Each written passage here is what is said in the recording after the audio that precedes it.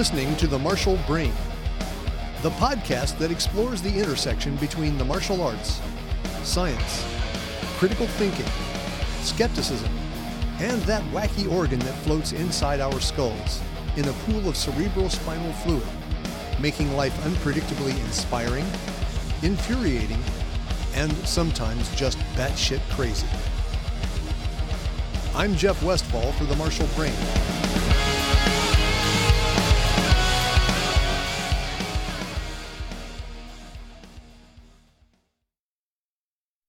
Make a note of this. Anyone who knows me knows that I take notes on everything. I'm never happier than when carefully typing a description of something I just learned or realized into a note on my phone. The lowly act of taking notes is an example of one of humanity's greatest achievements: writing.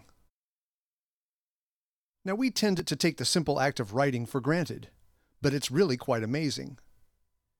Imagine living in a world before writing was invented. If you wanted to remember something, you had to do just that. Remember it. With no post-it notes, word processors, grocery lists, notes written on your palm, or anything else. There were no repositories of knowledge outside the human brain. No libraries. No databases. No internet. I wonder if a modern human is even capable of putting themselves into that headspace. How would you remember complicated directions to some important place? How would you pass on valuable information to future generations? How would you memorialize important people who have died? In each case, you would need a living human to act in the place of written words. To reliably get to a place, when the trip requires a complex set of directions, you would need to take along a person who knows the way. And that person, who is a living, intelligent being with affairs of his or her own, would need to consent to take the time to come along. To pass on information for future generations, you would need to regularly and consistently repeat that information to another person, preferably a younger person, until they have it completely and reliably memorized. But even that's not enough.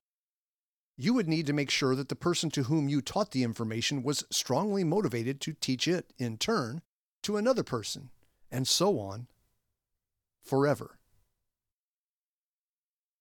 If one of the people who act as links in this chain dies prematurely, the chain is broken, and the information is permanently lost. As a matter of fact, any time a human dies, it's like a library burning to the ground. This is still true now, but it was a much more profound truth before the invention of writing. Writing allows information to be stored without needing a living person to remember it. It has only been around, at least as fully functional writing systems, for a bit over 5,000 years. But humans have been speaking for tens of thousands of years. Compared to that time span, writing is a recent innovation. In addition, even after it was invented, it took a long time to spread to the masses. With anomalous exceptions like the Roman Empire, throughout the ancient, classical, and medieval periods, only a tiny fraction of the population was literate. The knowledge of literacy was a commodity not to be lightly shared with the great, unwashed masses. As a matter of fact, to cite only a single example, in the United States it was illegal in the pre-Civil War South to teach a slave to read or write. But it goes even further than that.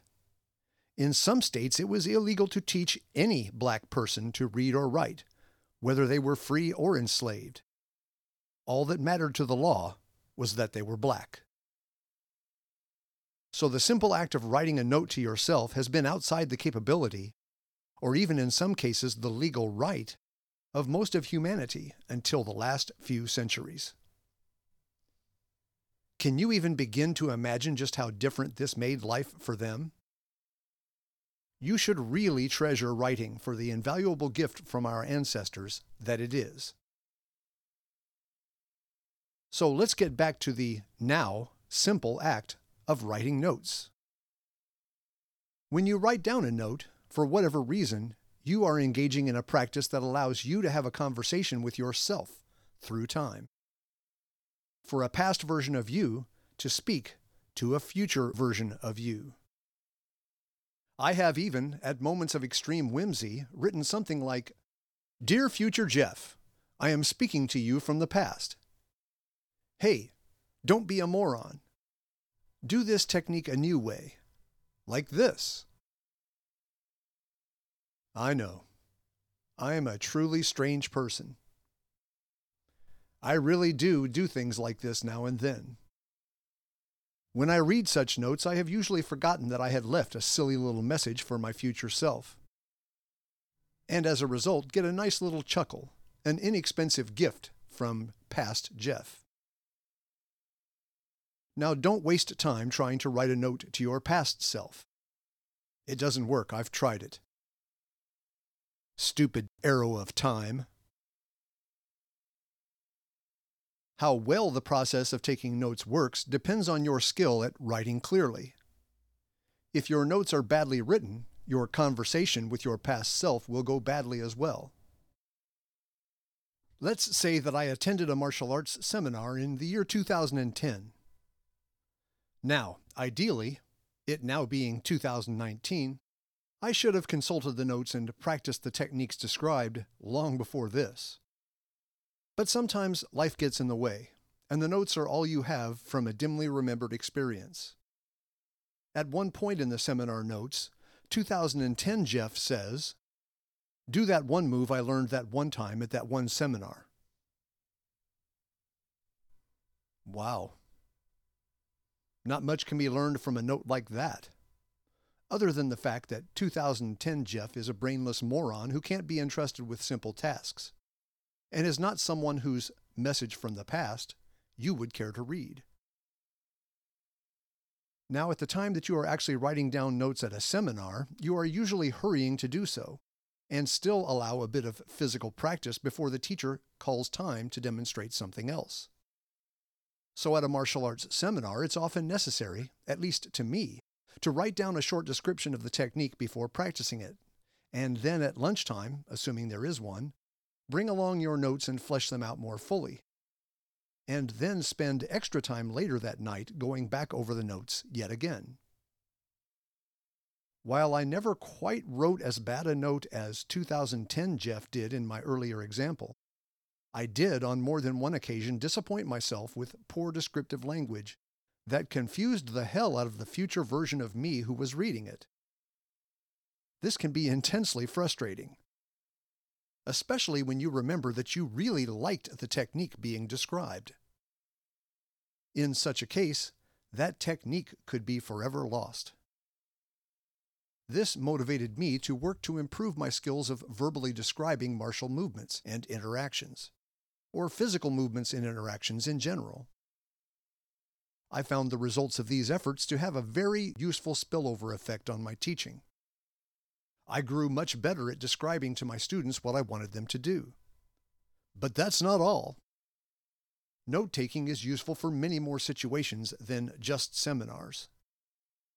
Many of my current students take notes during my regularly scheduled classes and say they definitely benefit from it.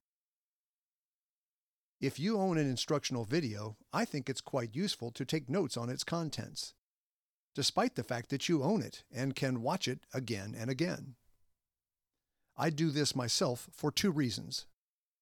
First, I find that if I task myself with composing a verbal description of a video presentation, I remember the sequence much better than if I had simply watched it. Second, it's handy to have a written version of the technique in your files. This makes it easier to cross-reference and compare it with similar techniques that you have learned from other sources. Another good time to write down a note is when you get a good idea that is worth remembering. Now, this is more likely to happen if you are already a significantly trained martial artist with an established base of knowledge. But the truth is that good ideas can come to anyone. Writing it down, if you think it might be useful in the future, takes only a few moments. I myself have more than once regretted not having done this after much later remembering that I had indeed through some miracle, once generated a truly good idea, still retained a sketchy outline of it, but did not remember some vital details. Once again, in such a situation, that good idea may just be gone forever. Another important feature of writing notes is the long-term organization of your growing body of notes. This was a lot harder for me to manage in the pre-digital world. There were lots of manila folders and boxes involved. Once I was able to store and organize my notes electronically, it became much easier, especially if I needed to search for something. Well, that's it. I hope you appreciate the gift of writing like I do. I can't imagine what my martial arts career would have been like in a pre-literate world. Anyway, that's what I think. But I could be wrong. Let me know what you think, and check out old episodes of the Martial Brain podcast at my website, rpmartialarts.com. I'm Jeff Westfall for the Martial Brain.